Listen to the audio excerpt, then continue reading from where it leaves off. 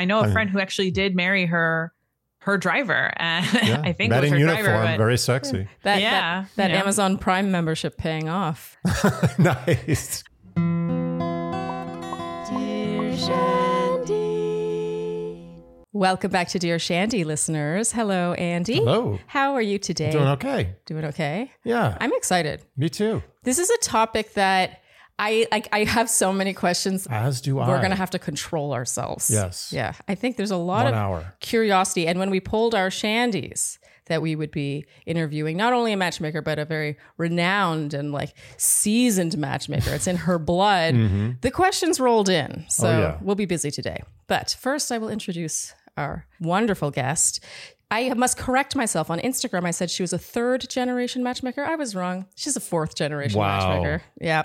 She's the founder and CEO of Agape Match, the nationally acclaimed matchmaking service with a whopping 93% success rate that has won Best Matchmaking Agency by the US Dating Awards and Best Matchmaking Service by Time Out.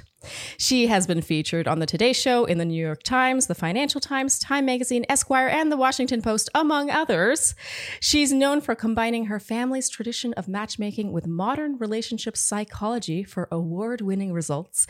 And she's the host of the Ask a Matchmaker podcast and can be found dishing dating advice on Instagram at Matchmaker Maria. Thank you so much, Maria Avgatides, Matchmaker Maria, for joining us today. Thank you for having me. So before we get going, we have lots of questions, and there's sort of two columns, and I'm sure you're used to this, but some questions are about matchmaking, what you do, what you see, how it all works, but also dating today. And so there's the business and dating. But first, of course, we want to get to know you. I think a lot of people already know who you are, but for those who don't, we'd love to know how you got into matchmaking. I know it runs way back in the family, but just because something runs in the family doesn't mean you're going to do it. So what made you think, okay, I'm going to take the baton, take over from here? Yeah, I think it's funny because I don't think about my grandparents ever until I'm on a podcast and people are reading my bio and I'm like, oh yeah, there's that. Because it's really far away from what I do every day. My grandmother, who was a matchmaker, and her mother and her grandmother, my grandmother died before I was born. So I never got the stories directly from her. I would get them from my mom or her sister, who was like a surrogate mom for my mom. You know, what that looks like. And also what matchmaking looked like in Greece prior to 1980, which was that was a way people met in a lot of villages and islands. And, it's very different than what I do now, right? You know, my grandmother, she was essentially community leader. She made the best coffee and people would tell her all the gossip. So then sure enough, when like Mr. Costa comes by and he's like, I need a groom for my daughter, she knew like, okay, she likes him. They've got good harvest together, maybe figuratively yet literally. There's like all these things that I think were being considered. And it's like, yes, these people should marry. You think about like their core values and, how they'll contribute to the community. That's very different than what I do, which is I don't know people in my village of Manhattan, or, I have clients in other cities too. And so I have to hit the ground running with recruitment. I also get paid cash. I think my grandmother got married in like a lot of barter system, right? Like maybe some cash was involved, but, certainly goats and eggs, goat milk. What was a good amount of goats for a woman back then? For a woman? I don't know about dowry, but I'm saying to like the matchmaker, like what would you give the matchmaker for making a good match? The matchmaker gets goats. Oh, okay. Yeah. Everyone gets why not get a goat? So it's just very different than like what I do today in 2023. Like, we're talking about what happened in like, 1950. But what I will say now is that I think after the pandemic, people are now, I have noticed a difference in matchmaking, that people are way more attuned to like emotional equity in their house, because the social design of a relationship has shifted dramatically in the last 3 years. That's interesting, because obviously people have more choice now. They pick a mate out of choice. So like, I like this mate, I want to be with them, as opposed to back in your grandmother's time when it was more functional. Do you think people are picking right now? Because I think people are paralyzed from choice. Oh, we can get into that. I absolutely agree with you. Oh, yeah. But I'm saying, do you think that we still are searching for that old school functionality in the end? Like, do you think that still holds even in this world of extreme choice? I don't have the statistic, but there is like a heavy majority of people who will end up marrying someone that is only 1 degree away from them.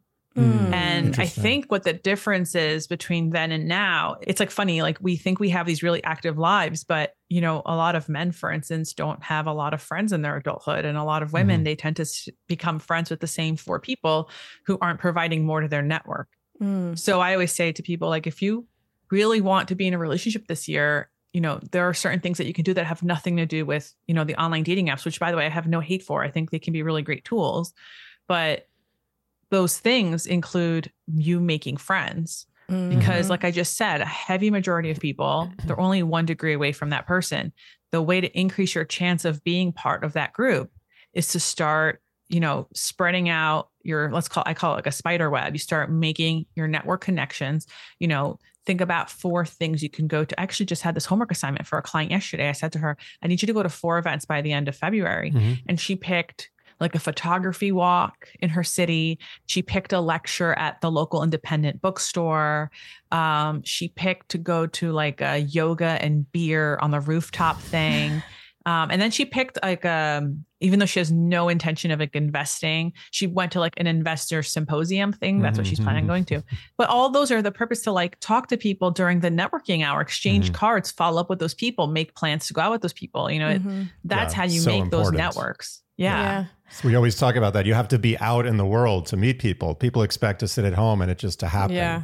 I mean, unless you marry your UPS driver, which is a really great strategy for some people. I mean, I know a friend who actually did marry her driver, and I think met it was in her uniform, driver. But very sexy. That Amazon Prime membership paying off. Nice, good. Okay. So, would you say that there is more of a percentage of any particular religion or culture that seeks matchmaking, that seeks this type of service? Oh yeah, in the past, it was definitely like Jewish heavy and Hindu heavy in terms of like religious demographic. Oh. Okay. I don't know. I mean, you don't have to look at, I don't have to say it. Like, look at the industry, right? Like, the industry, I think in America is made up of like, let's say 400 matchmakers, right? I think like 90%. If we just look at the core matchmakers that are like very active, like the boutique services, right? If we look at like the 200 matchmakers, right? Something like 90% of them are of Jewish faith. Like it's crazy to me, like to see like how this industry tends to attract also like the colleagues that fit into that demo of a very small demo too. So that used to be like a pretty big, but I think as matchmaking has become more popular over the last 10 years. So you do see now, you know, I mean, my office now sees way more people that were raised in the Catholic religion, even though they might not be practicing anymore. We do see a, you know, massive increase in Catholics, coming to our service than ever before. With Greeks, it's funny, like, because I am Greek, I only have maybe since the beginning, since I started my company, I might have 1 or 2 Greek clients a year, even though there's no other Greek matchmaker in the country, because every time I meet a Greek guy, they're like, wait, I have to pay for this? This isn't free. The Archdiocese isn't paying you to make more Greek babies. And I'm like, no, like, it's not like that. And that, you know, it goes back to like, you know, Greek people, Greek Americans especially, they're very social.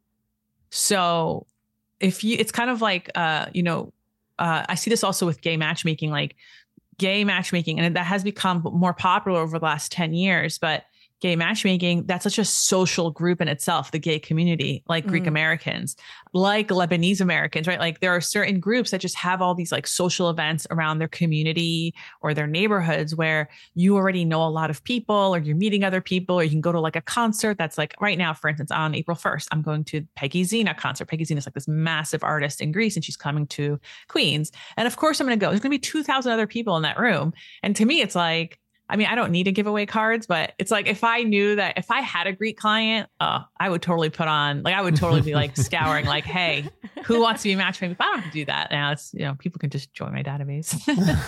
Okay. So speaking of which, I'm so torn. Like I had sub questions to that question. We'll say that. Okay. Before I move on, but it's just you. That was such a good segue, but I'm going to resist taking the segue because I want to know, in your experience, can people from two very different cultural upbringings still be a good match?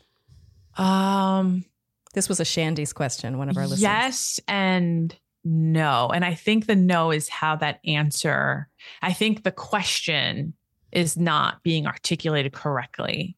And I'll tell you what that is, right? So there's a difference between religious upbringing or ethnic upbringing and cultural upbringing. Mm-hmm. So like your personality is made up of two things, right? It's made up of your temperament. So that's your genetic code, you know, how you measure risk or how you behave. You know, it's something like spontaneity or how deeply analytical are you, or do you daydream? You know, like these sort of things are in your temperament, right? And then the other part of your personality is your culture and experiences.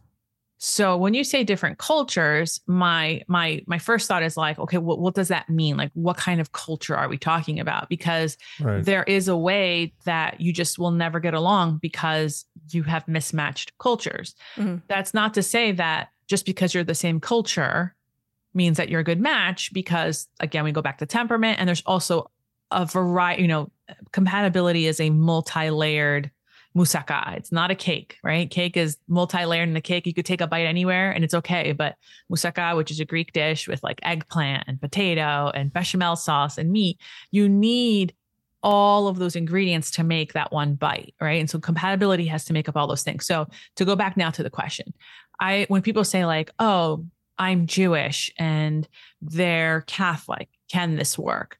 The answer to that is automatically yes. I don't know if it's going to work for them as a specific to that couple, because they have to have different discussions. But let's take it another way, right? Is it guaranteed that just because you share the same culture with someone, it's going to work out? Absolutely not. Right. One of the things that I constantly see is that people will get in relationships with someone that might share the same faith with them, especially like smaller religions, right? But I'll take mine, for instance. I'm Greek Orthodox Christian, which means that for the most part, most Greek Orthodox people were not religious at all. It's more of a cultural thing, your community, all that stuff. And I will see like Greek women with Greek men in America in really bad relationships, but they'll say stuff like, but he's Greek. And it's like, yeah, just because someone has a similar ethnic background to you doesn't mean it's going to work. You're going to have different upbringings, right? Your parents come with their own generational trauma, different flavors. They're going to parent you in a certain way, and they're going to share those values in that way.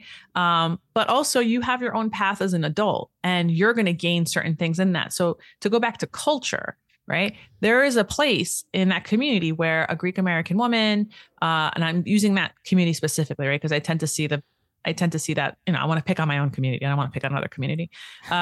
You'll see like a woman, she'll go and get her, you know, her bachelor's, she'll go get her MBA, which is great. She should do that. She should totally empower herself. And instead of just being open to a man who might value education like she values education, or might have the same financial compatibility in the sense of like lifestyle compatibility, like how you value the way you spend your time and how you value the way you spend your money, they'll say like, well, he has to be Greek, first deal breaker. But like, so suddenly you've eliminated all of these amazing men, and that doesn't guarantee that any of those men are going to be the fit for you. That's like the extreme need versus want. Like your want isn't even accurate. Like you don't even really want that. You just think you want it. But a lot of people do that, right? And like there is like, I mean, I see this a lot in the Jewish community. Like some people will, I've had this question sent to me a few times where it's like, you know, I'm dating a guy who's Jewish. I'm not Jewish, but he says I have to convert because his grandmother survived the Holocaust and it's to honor her. And I'm like, that is insane. Like, I understand what that person is trying to say, not the woman, the man to that woman, that like, I can understand your grandmother survived the Holocaust. Wow. Okay. But to choose a religion is the first thing, choice, right? You can't impose a religion on someone that doesn't belong to that religion as a condition to marry you. Right. Sex. That's not how this works. So I want to now get to that question, that the segue, the missed segue, because we're very curious about how clients come your way. You know, you talked about maybe handing out cards. You don't need to do that anymore. I'm curious, how much of a role do word of mouth scouting or just like basic Google searches play into all this? Yeah. On the business side, we have to remember that like there's two routes to work with me, right? There's the client side, and then there's the free database side. And that free database, someone would go to my website at copymatch.com and, you follow the prompts and you just stay in my database. The client side though there's two routes. There's matchmaking and there's coaching, and matchmaking tends to be more man-based. My services has the more emotional bandwidth to deal with men. And then the coaching side, we used to take on women for 8 years. Coaching side is predominantly women and we push that more because it has a higher success rate than matchmaking for women. Now, if a woman is insistent on wanting to work with a matchmaker, first of all, that's awesome. We would have a conversation with her to determine who the right matchmaker is in our preferred partners. So we do work with matchmakers who only work with women, and they'll send us their males. So we have that relationship, that symbiotic relationship to balance our emotional bandwidth as, professionals in service industry. With that said, how do people find us? There's a variety of people find us. People find us through podcasts. People find us through Google. Google's is a heavy part of how I think people might hear about us. But ultimately, I think social media, and I have my own podcast, Ask a Matchmaker, that helps a lot with creating the brand awareness for matchmaking. So for instance, I had a client, he hired us back in September. And the way he heard about us was that he had just done like a Labor Day weekend with all of his friends, and he was the only single one in that group. And the girls in that group, the wives and girlfriends of that group were like, you need to hire a matchmaker. We're going to they didn't know about me, right? But they were like, we're going to do research and we're going to find the matchmaker that you're going to hire. And when they did their research, I guess they said, you have to hire Maria.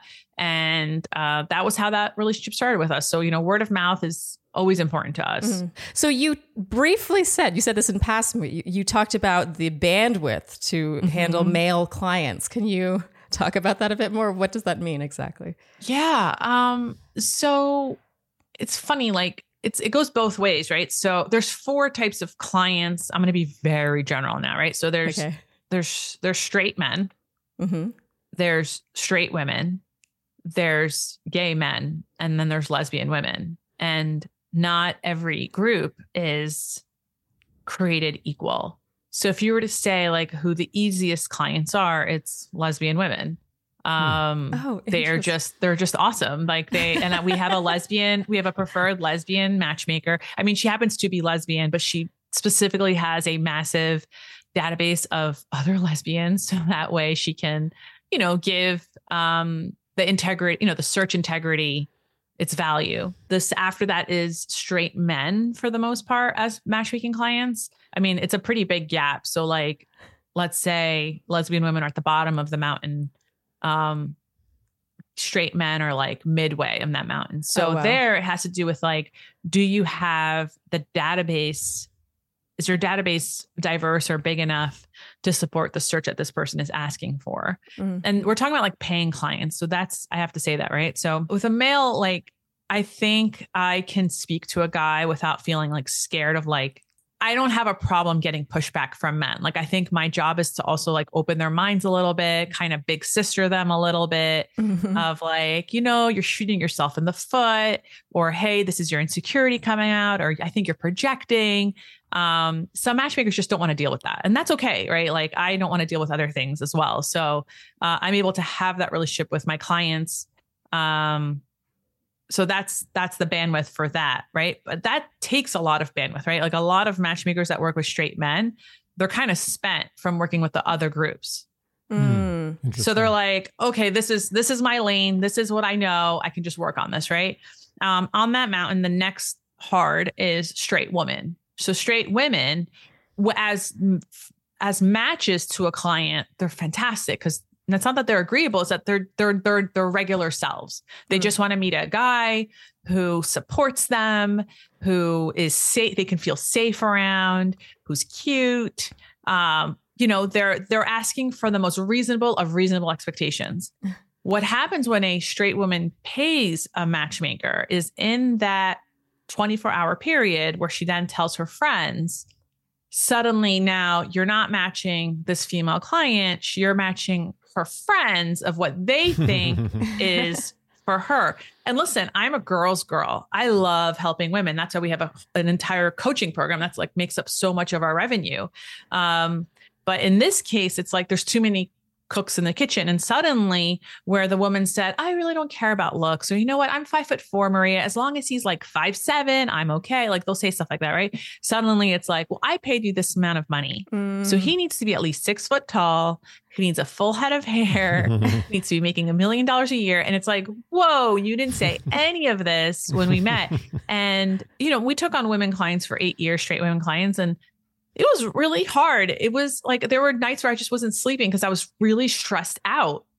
And then when I had my first kid, I spoke to one of our partners, like, you know, we have relationships as matchmakers, other matchmakers. And she was telling, there's 2 matchmakers that I was talking to who were like, I am sick of men. I can't deal with men. You know, they're in their 50s. So they're like, you know, screw men in their 30s. I can't deal with this anymore. And I'm like, hey, let me take on your men.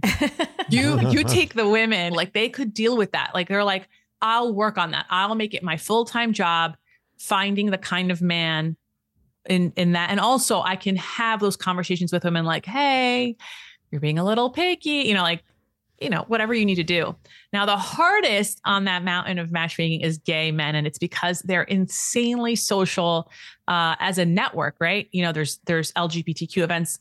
There's political alliance events. There's all these different things that are happening where gay people can meet each other in their community. So the people that will hire a matchmaker, it tends to be at a place of like confidence of like, hey, I work for a company that makes me go to Nigeria once a month where it's illegal to be gay. I need to hire you. Or, hey, I have a lot of unresolved trauma because I lost a lot of my friends in the AIDS epidemic in the 80s and early 90s.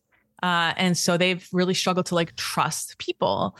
Or you'll have a situation where, you know, the gay dating community can kind of suck like every other dating community. And they're like, I don't want to get hurt anymore. You do it.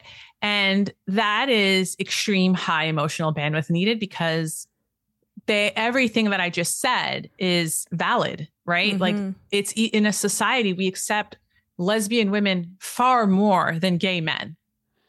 Like in you know, I don't know if that makes sense what I'm saying. No, it does. Yeah, so it's really hard for gay men to date. So, you know, Gabi Match used to own one of the biggest LGBTQ matchmaking services. We have since broken that up to our preferred matchmaking partners who specifically only work with that community, not only being able to like build their emotional bandwidth, like, you know, keep it protected and working with their community, but their database, going back to the integrity of the database, like making sure their database is also attracting the kind of people that you want to date. You don't want to like, your database can't, it's really hard to sustain, you know, multiple demos in a database without like, I think muddying the integrity of it. That makes sense. Yeah.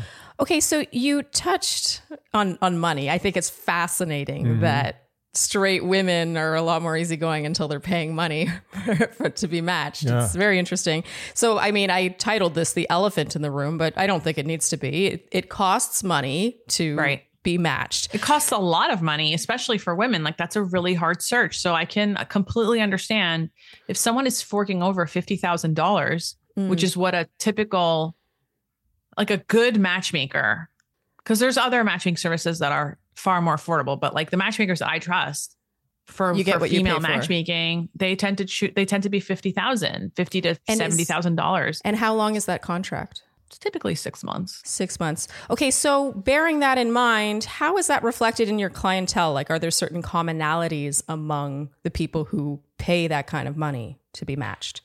Well, they're rich. It's funny. Like, they have disposable income, I suppose. Maybe that's a dumb question. Income. My service tends to attract a lot of men between the ages of like 30 and 45.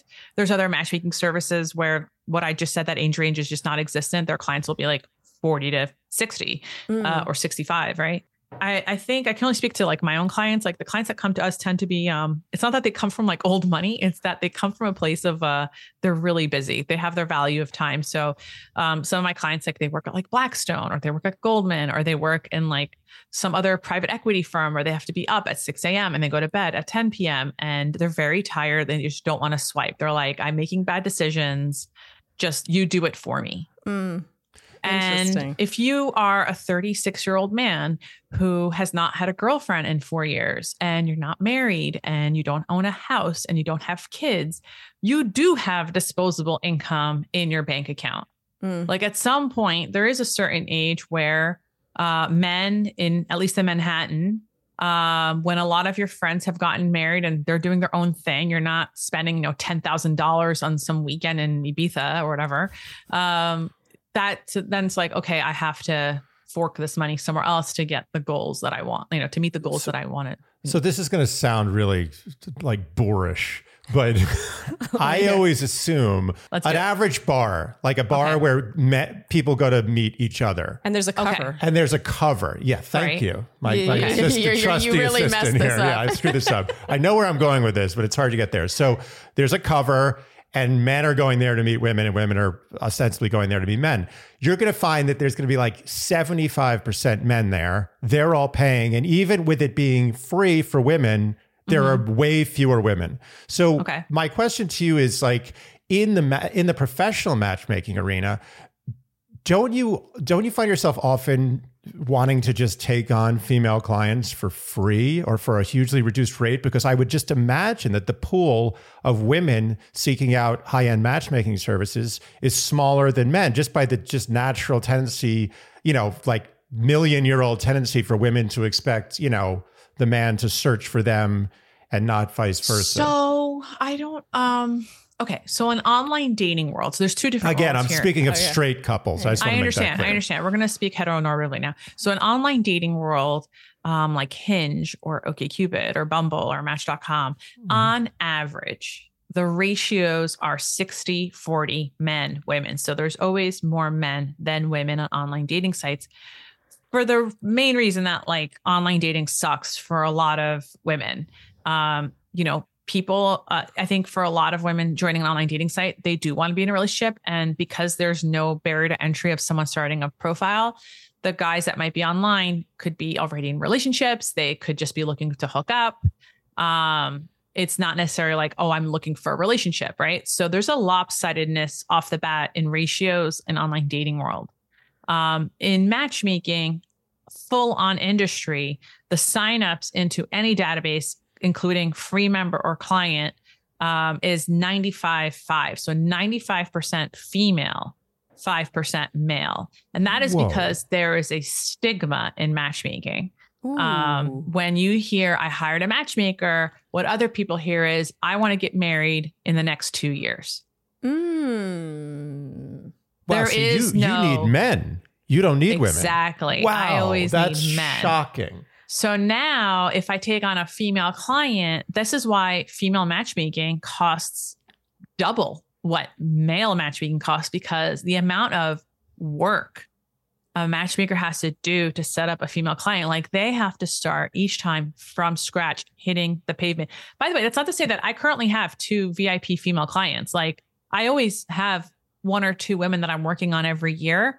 But yeah, we refer out a lot of business because we do not have the bandwidth to take on more women.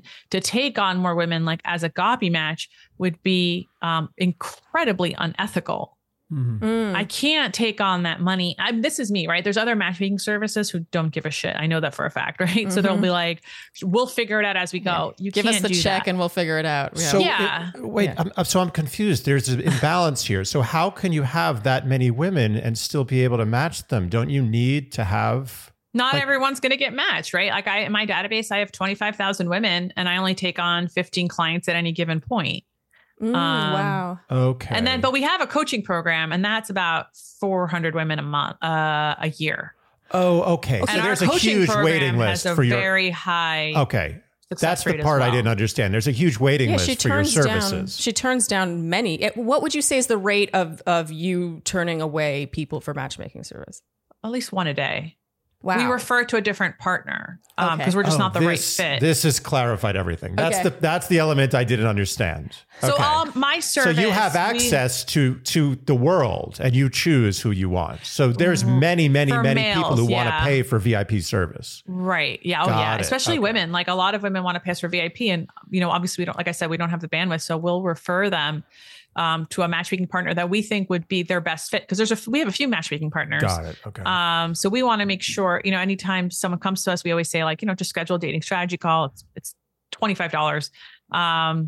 But what that will help us do is pinpoint, what are you looking for? Because not all matchmakers are created equal. There are certain recruitment methods. Every client is different. So we want to make sure we set you up to the right matchmaker. It's a massive investment. We don't want you to make a mistake. Right. Well, it's ethical of you to think that way. I mean, that's what that's all you have though, right? So your integrity. So you never take on a ringer? Like no one ever, I know a ringer. Like a superstar, like someone who personally who's single and is on paper is just unbelievable, but has no interest in paying for a matchmaker service, but was really looking for a partner and having some trouble just because they're really picky. Would you take someone on like that just for free, just to have them? No. You would never do it. Okay. Well, I think they would be a man?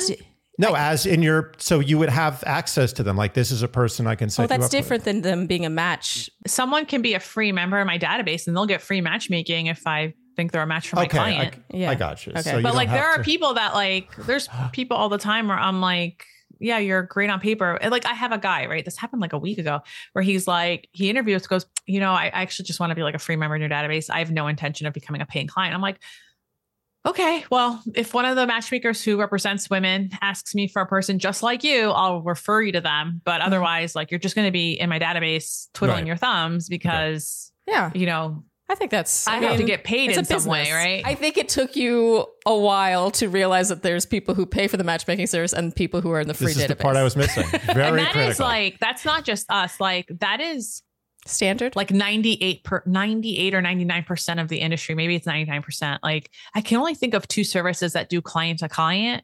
And it's not. That's exactly what I was mistaken. I thought this was all client to client. No, I wish I'd be a billionaire if that were the case. That's what I was thinking. You have both sides of the market. It's you're the market maker. Because I wish that was like that, but it's not like that. There is a service that does it like that, but those services have really poor reviews as a result, though, because essentially you're limited to your pool of paying clients. That's so I think as a matchmaker, your job is also just be open to the universe's possibilities for other people. So I'll give you a really great example of how this would have worked for another person and versus how it worked for me. So one of my clients back in 2015, he went on a few dates with us or whatever. And I got an idea of okay, now that he's gone on a few dates, I really understand who he's looking for. Anyway, I went to go see my nutritionist that day. She was a new nutritionist. I got changed by my provider to a different nutritionist. So I went to do a meet and greet, get a new diet plan, whatever. And as I'm talking to her, I just she was very sweet, but kind of stern. I can't explain it in a different way, but she was just very, very New York. Mm. And I don't know. I just got this feeling where I was I think I'm supposed to set you up with my client. I said to her, I was hey, I know this is really inappropriate to ask, but can I ask you an inappropriate question? I always ask first, can I ask you a really inappropriate question? And they're sure. And I go, so I'm a matchmaker and I just think you'd be such a great match for one of my clients. I don't know that much about you except for this conversation, but I just see the way you talk to me. I could see what you value in what you're emphasizing for me. I just feel you could be a match for my client. I'd really like to get to know you a little bit more if that's okay. We can set up another meeting in my office. And she was like, that sounds great. Let's do that. And she came to my office the following day and I set up with my client. I remember the day after that, because I had told him, I was are you free on Friday? And they started dating. 6 months later, he proposed to her. They got married on their 1 year anniversary. They own I think a vegan restaurant or something. Anyway, and Maria, that's talent. Yeah, that's real talent. So now imagine I am a proprietor of a client to client matchmaking service. I would have had to force this person to pay me money that she might not have as a recent grad. Oh yeah, it's totally not feasible. Yeah, I get it now. Yeah. Right. You've been put in your place. Yeah, everything makes more sense now. Yeah, there was a matchmaker once who said to me, who's doing client to client. She quit that model now, but this was like 10 years ago. And I said to her, and she worked in a different city where people tend to get married a little younger. And I said to her, okay, how does that work in your geographic region? Like, what if the match for your client is like a school teacher, like a 23-year-old school teacher? She can't afford, she was charging very different. I think they were charging $3,500 or something. But even like, I think she was charging like $500 to be in the database. Like our database is free. And she was charging $500. And I go, what 23-year-old has $500 to give on a possibility of being matched in the future? Yeah. And she's like, if it's important to her, she'll do it. I go, but there's no guarantees. Like I remember being 23, I don't come from money. And I remember buying a slice of pizza and praying that the card would go through. Like that's a reality for a lot of people, So I recognize that I work with a different subset of people, but that's not to say that they weren't in the same position that I was in my early 20s too. Sure. Okay. I'm very curious to know, in your experience, what makes a mainstream catch? This is a Shandy's question, by the way. So we're talking straight relationships, straight men and women. What do men most commonly want and what do women most commonly want? And then the question that will follow this is, how often do people really know what they need? Okay. Let me throw it back at you really quick. Charlene specifically, what do you think a man's number one ask is? Looks. Wrong. What? Oh, really? Yeah. Okay. This just got more interesting. Oh, you're going to do another guess? Let's hear it. Yeah, I want to take two. I'm going to say like personality, like the spice, the zing, the sort of like, the banter. Okay. That's a really good one. That is usually in a lot of people's list. So the number one ask that we hear from straight men is that she should have a passion for something. Interesting. Wow. Like oh my God. something. That's heartwarming. Nice. Makes me feel better about the world. It makes me feel so much better. That was such a lovely answer. I would say like 95% of my clients, that's like the first thing that comes out of their mouth. Wow. That's not to say that for straight men, looks aren't important. They are important, but looks vary of like what they're attracted to. I think the media, if you were born before the year 2002, if you were born before the year 1998 and you came of age in the media that we came into, right? In like the late 90s, early 2000s, where we kind of force fed this certain look. We as women think men must like this. And I think a lot of men under the age of 27, when we were younger, thought they wanted that too. But if you looked at their Pornhub search query, it was very different what they were masturbating to. And it was only until guys grew up after the age of 27, not so long ago, where they were like, oh no, I need a woman who like, this is actually what I'm attracted to. That's not to say that like only men were attracted to skinny women or, men only want thin women. That's not but what I'm saying is that looks are very diverse. Like what men are interested in is extremely diverse, and it's not what the media portrays. Now, okay. So looks are still important. They're still on the top 3 list, but it's not number one at all. How much do your male clients, so paying clients, care about women's profession? Even the ones that don't pay, none of them care. Not really? A single man has ever cared about what you do for a living as long as you're happy doing what you're doing for a living. So like in you could other be words, a stay-at-home mom. Yeah, the passion. The passion could be anything. It doesn't have to be career. It could be anything. It could be your kids. You just like, right? Like men don't remember these things. They also don't care about like how much money you make. Like the ones that do, it's not about the money. It's some other insecurity that they're wrapping around something tangible like money. Like if a guy is upset with you that you make more money than him, that has nothing to do with you. That has some trauma from their childhood that their parents have passed on to them that they need to work out with their therapist. That has nothing to do with you. So it's like, so anyway, so number one is passion. And then like number 2 tends to be like looks, or if they're paying, like age becomes a thing for a lot of guys, especially if they want to have kids. Okay. And people will get like upset. Like right now, like a 42-year-old client that I'm currently actively recruiting for. And look, I'm very lucky that he is open to dating women between the ages of 32 and 42. But when I posted this on my social media looking for women were like, some women were offended. He's like, he doesn't want to date anyone over his age. And I go, but he wants to have kids. He could date someone who's 45. Yeah, I suppose he could, but like, okay, best case scenario, they get engaged in 6 months, they get married in a year. Okay, so now she's 46. Do you think they're going to be able to get pregnant on like the first try?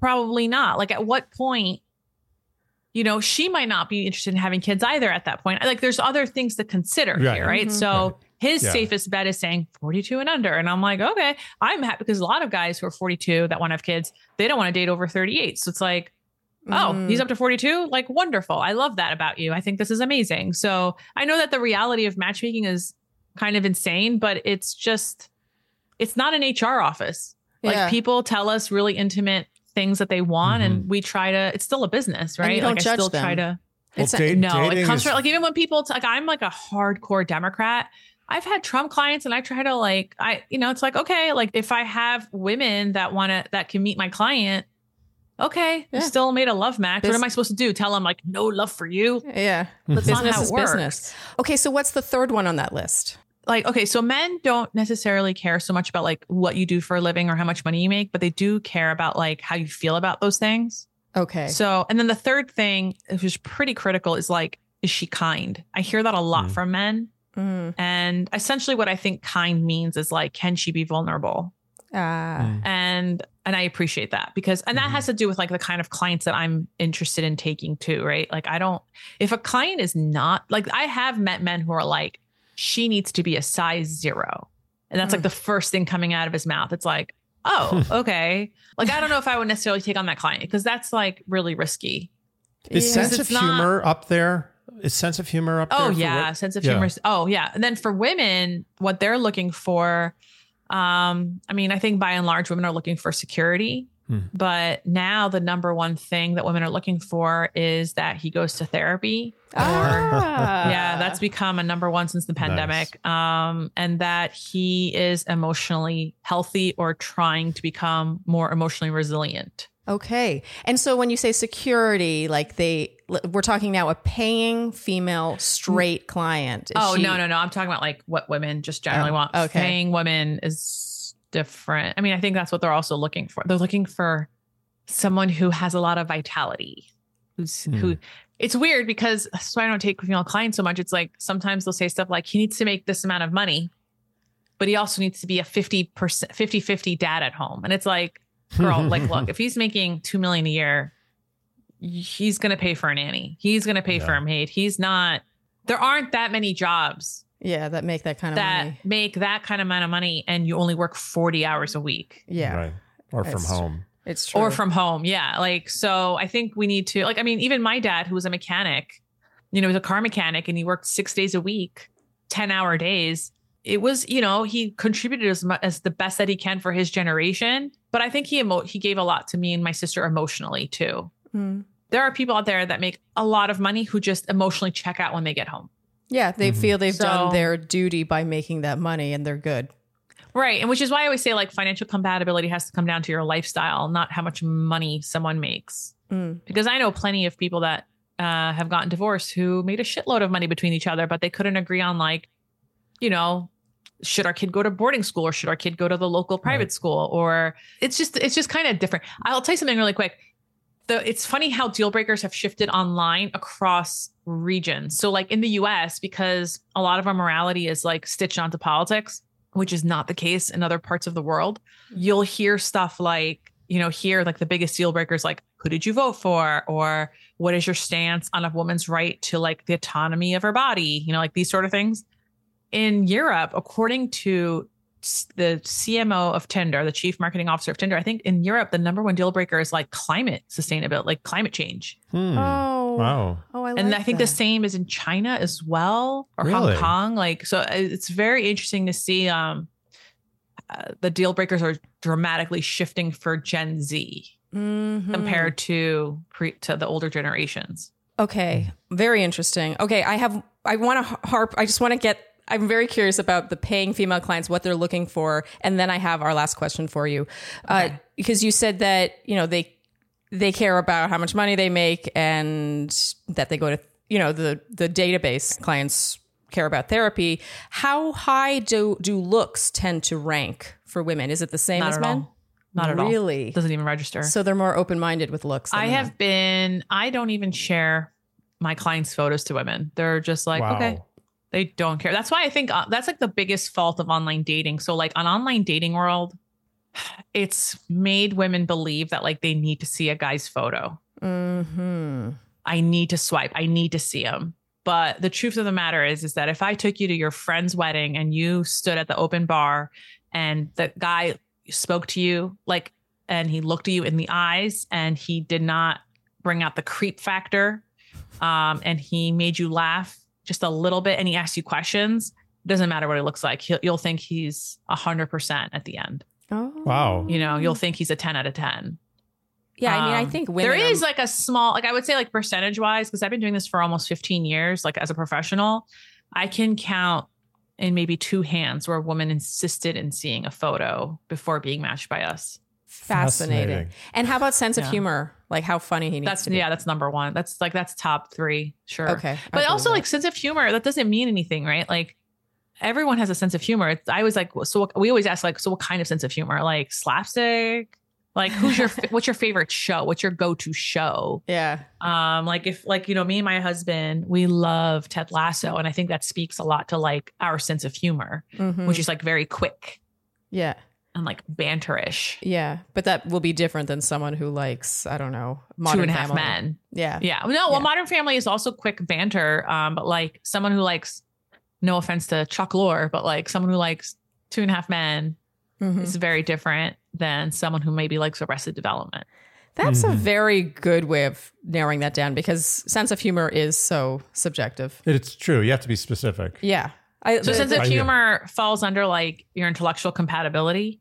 And that's super important to be like intellectually compatible with someone. And some people think like, oh, that has to do with degrees. And it's like, no, it doesn't. It does not have to do anything with degrees. It has to do with like, what do you laugh at? Or what do you think is important? Or what do you want to, how do you communicate with people? Yeah. Getting it. So I think it's more about getting it. You don't have to be funny yourself. You just have to get it. So I think probably just asking what your favorite TV show is. Yeah, that's actually a really good idea.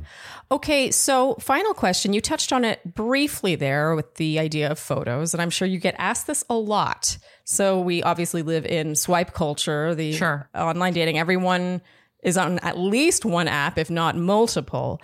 How would you say this has changed dating? We talk about this a lot about, the dynamics, who has the power, that kind of thing. And then the sub question to that is, how has that affected your business, if at all? This particular question would take like 40 minutes. It's like its own episode. Like online dating has had I think we're on our 6th wave of dating shift post-pandemic. I don't know, that's like a question for another day, I suppose. But to answer your sub question, which is how it's affected my business, it only for the best, I suppose. There is a subset of the population that has never done online dating because they can't for privacy reasons. And now there's a major subset of people who just are experiencing dating fatigue. So when Tinder came out, I remember thinking oh, this is going to affect my business. It certainly affected the online dating industry as a whole. Something like 40% of websites shut down within 15 months of Tinder coming out, which is a couple hundred websites, because there's websites that you don't even know about, right? So there's these small little websites that existed before Swipe came out, before Tinder came out, and they just collapsed. It was interesting to see the industry kind of flatten out. And you would see it at conferences. There's dating industry conferences, and you would see one dating industry conference had 1,000 people, and the following year it was 150. Ooh, so it was interesting to see a collapse there. And I remember thinking there at that conference, I was like, ooh, is this going to affect my business now? Nope. It's matchmaking has only become more popular. Well, I would think it would help because what online dating does is it just forces you to devote so much more time and mental energy to dating fatigue. Yeah. And you're forced into it because the whole tide rises. So everyone has to do it. So if anything, I would think it would help because people are going to want someone to do it for them and to save them the time. As you said, your clients are very busy. They have the money and they're very busy and they don't have time for this. So I would think it would help. I mean, it's certainly an investment, but like, I don't know what the number is now, but in 2018, Match.com said that or Match Group rather, which owns all these websites, they said something like for every 11 hours online, there's a physical date. And I'm like, that's a lot of time to be swiping to go on a date with someone who... 2 work days. Yeah, that's a lot of time to be spending. And it's like, okay. And then if you come to us, like, some of our clients go on dates every single week, depending on their search criteria, right? So if a client becomes like super strict, it's only gonna be like every other week. But because there are clients that are very strict, depending on like their religion or like, maybe they have children, they want more children. So it's like you have to find women who are like open to having their kids and more kids, so there's a lot of searching that takes place in the back. But so it's very different. It's very different worlds. We all belong under the same umbrella, but just very different mindsets of approaching dating fatigue. Okay. Yeah. Wow. Very interesting. Matchmaker Maria, thank you so much for sharing your wisdom and insights with us. And I know our shanties are going to be fascinated. Mm-hmm. Yes. Great. Have a beautiful rest of your day. Yeah. Thanks for having me again. Thanks for coming on. Thank you for making time. Have a good one. Bye. Bye. Ooh. This was one of those episodes that I really wish could have been twice as long because we barely made a dent in our list of questions.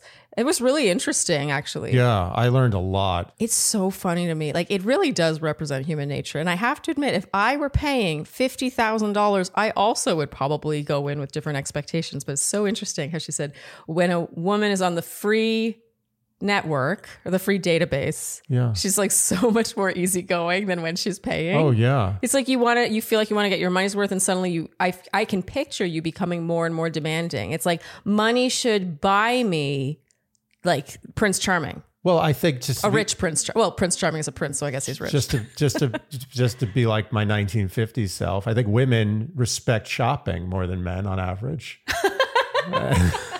and they like to get good deals. They want to get their money's worth. I actually found the answer with men. The number one thing they want is passion. Passion. That was really, I felt good about that. That was maybe the highlight of this for me. Is I feel like so unexpected, but also so right. That's exactly what they should want. I love how she was like, don't get me wrong, looks matter. Yeah. It's like close second. Number 2. Yeah. But it was still sort of heartwarming to know that. That was a very surprising Family Feud number 1 answer. Yeah, I wonder if there's something to be observed there, and like the kind of guy that spends this kind of money on being matched. I mean, that's a lot of disposable income, right? Yeah. That's a huge amount of money to spend for 6 months. Yeah. So that kind of person, I imagine, makes enough money where they're already able to be really selective in dating because of what a high value a man who makes a lot of money is in society. And therefore, maybe he's learned that it's not just, that's something that he's been missing. Do you know what I mean? Well, maybe it's the fact that he's out in the wild and he's giving off that money to the women he's meeting. Yeah. They're biased. So there's an inherent issue there. Oh. So he's going out and meeting women and he never knows whether it's about the money or about something else. Because he's giving off, he's probably leading with money, whether he likes it or not. Oh, that's there's so much to dig into there. Yeah. Yeah. Very interesting stuff. I've got to say, if I were single at my age, I would 100% at least be on that database. Oh, yeah. I like that. You wouldn't put the down payment on a home? Yeah. Okay. Got it. Yeah. Well, I don't have that kind of money, but it's like, I can 100% see dating fatigue being a thing. Yeah. 11 hours leading to one in-person date? Well, that's why it's counterintuitive. You'd think that online dating would be encroaching upon matchmaking. But like I was saying, I actually think it really is encouraging it. It's an escape. Yeah. I mean, it costs a lot of money, or it doesn't if you're in the database. Now that I know that, it's a huge piece of information for me. But I think that in this day and age, if you have the money, you're basically paying for the time. What's more valuable than time? If you have disposable income and you're able to put down that kind of money for 6 months, why not? Like, You hire a daycare or a babysitter or a housekeeper. I'm on the same page as you. For me, if I had that kind of disposable income, 100%, I think this is actually a good investment. Yeah. Because this is one of the most important things. It's one of the things that humans seek in life. And you're hiring a professional who's like meets a nutritionist for the first time and is like, there's something almost like supernatural about that ability. I don't feel I possess that. No. I think it's an extremely valuable service. Yeah. It really is. And it's just about money if you have that money laying around. It is just about money in the end. Yeah. If you can afford it, this is fantastic. Mm-hmm. Yeah. So is that the conclusion to this? Great takeaway. But yeah, I do feel like online dating in a weird way. I imagine, and she talked about that conference, like I imagine that in the early few years when it became more normalized. So the stigma of online dating was gone. I remember when I was in my early 20s, the stigma was alive and well. Mm-hmm. That, it's not like Match.com didn't exist, but you weren't advertising to people that you were on Match.com. You weren't just open about it. So I feel like as the stigma decreases, probably, and more and more people are on it, I can imagine in the beginning with matchmaking, it affected business. And then as it became more and more normalized, people are just, it's too much. People are on multiple apps. They're putting in 11 hours for one damn date. I imagine over time, it's like, find me a matchmaker. Isn't it funny how freedom ends up being a noose in the end? Everyone wants freedom. They want choice. They want choice is not your friend. Unlimited choice and freedom. Yeah. And in the end, what happens? You end up spending $50,000. Well, what's interesting is it sort of brings you back to this place. She's talking about her grandmother. This runs in her family. It's so interesting. It's all about people in your community in the old days. People are meeting people who through school or through family friends who live on their street and suddenly encounter all this choice. It doesn't help you. No, it helps you become more stressed out. I mean, I always talk about how choice is not my friend. It paralyzes me. And in the end, how did we meet? I just met you in a place. Just sat next to you, or you sat next to me. Unintentionally, let's be clear. Oh, that was really, wow. That was enlightening. Yeah. I want to have another conversation with her because I did want to talk.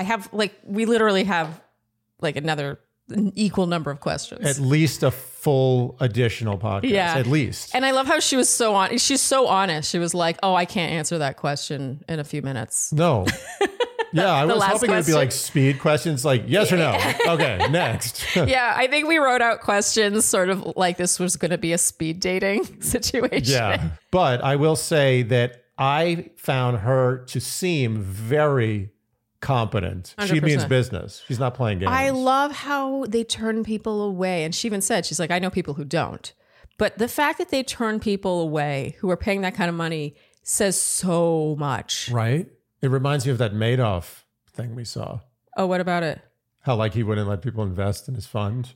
Oh, it almost adds to the exclusivity. Well, it makes it the allure. Let's not compare her to Madoff. No. She's had nothing to do with Madoff, but I'm just saying. Yeah, no, I think there's an allure to that. I mean, that just makes it even more enticing. Yeah, and it also just shows such integrity because she could just laugh all the way to the bank. Yeah. But she really values her success rate. 93%. You don't get 93% rate by just saying yes to everyone. But you also are not going to stay in business if you don't have a high success rate. Yeah. So she's got to be careful. Yeah. And it's built in that if you pay for it and she accepts your money, you're going to have a very good shot at getting what you want. Yeah. It also shows that she thinks she can really help you. Right. That's what I'm saying. It's like a doctor. He's like, I can't fix this problem. Yeah. Wait, is it like a doctor? He's going to charge you anyway. It's not like a doctor. I feel like more people in this world need to be like that, though. Like, can you imagine if everyone at everything they did had a 93% success rate for the thing that they accept money for? Not a lot of people do that. No. Just to talk about, because I'm a singer, like if voice teachers were honest up front, like I can help you, I can't help you. I'm not going to take your money if I don't think I can. Can you imagine if attorneys only took your money if they had a 93% oh my God. feeling that they would win? Yeah. I mean, I think that the world would be a beautiful place. The point everyone would be suing everybody constantly, which they don't already do. Of course they do. Okay, I think that's a wrap. Great guest, great conversation. Yeah. If you enjoyed what you heard today, you know what we will ask of you, and that is to like, subscribe, hit the notification bell, follow us on Instagram and TikTok. Leave us Apple and Spotify podcast ratings and reviews, and generally do all of the things, including telling your friends that you would do to support a podcast you enjoy. They were parentheses in that sentence. Thank you so much for tuning in, and we'll see you next time on Dear Shandy. Bye-bye. Dear Shandy.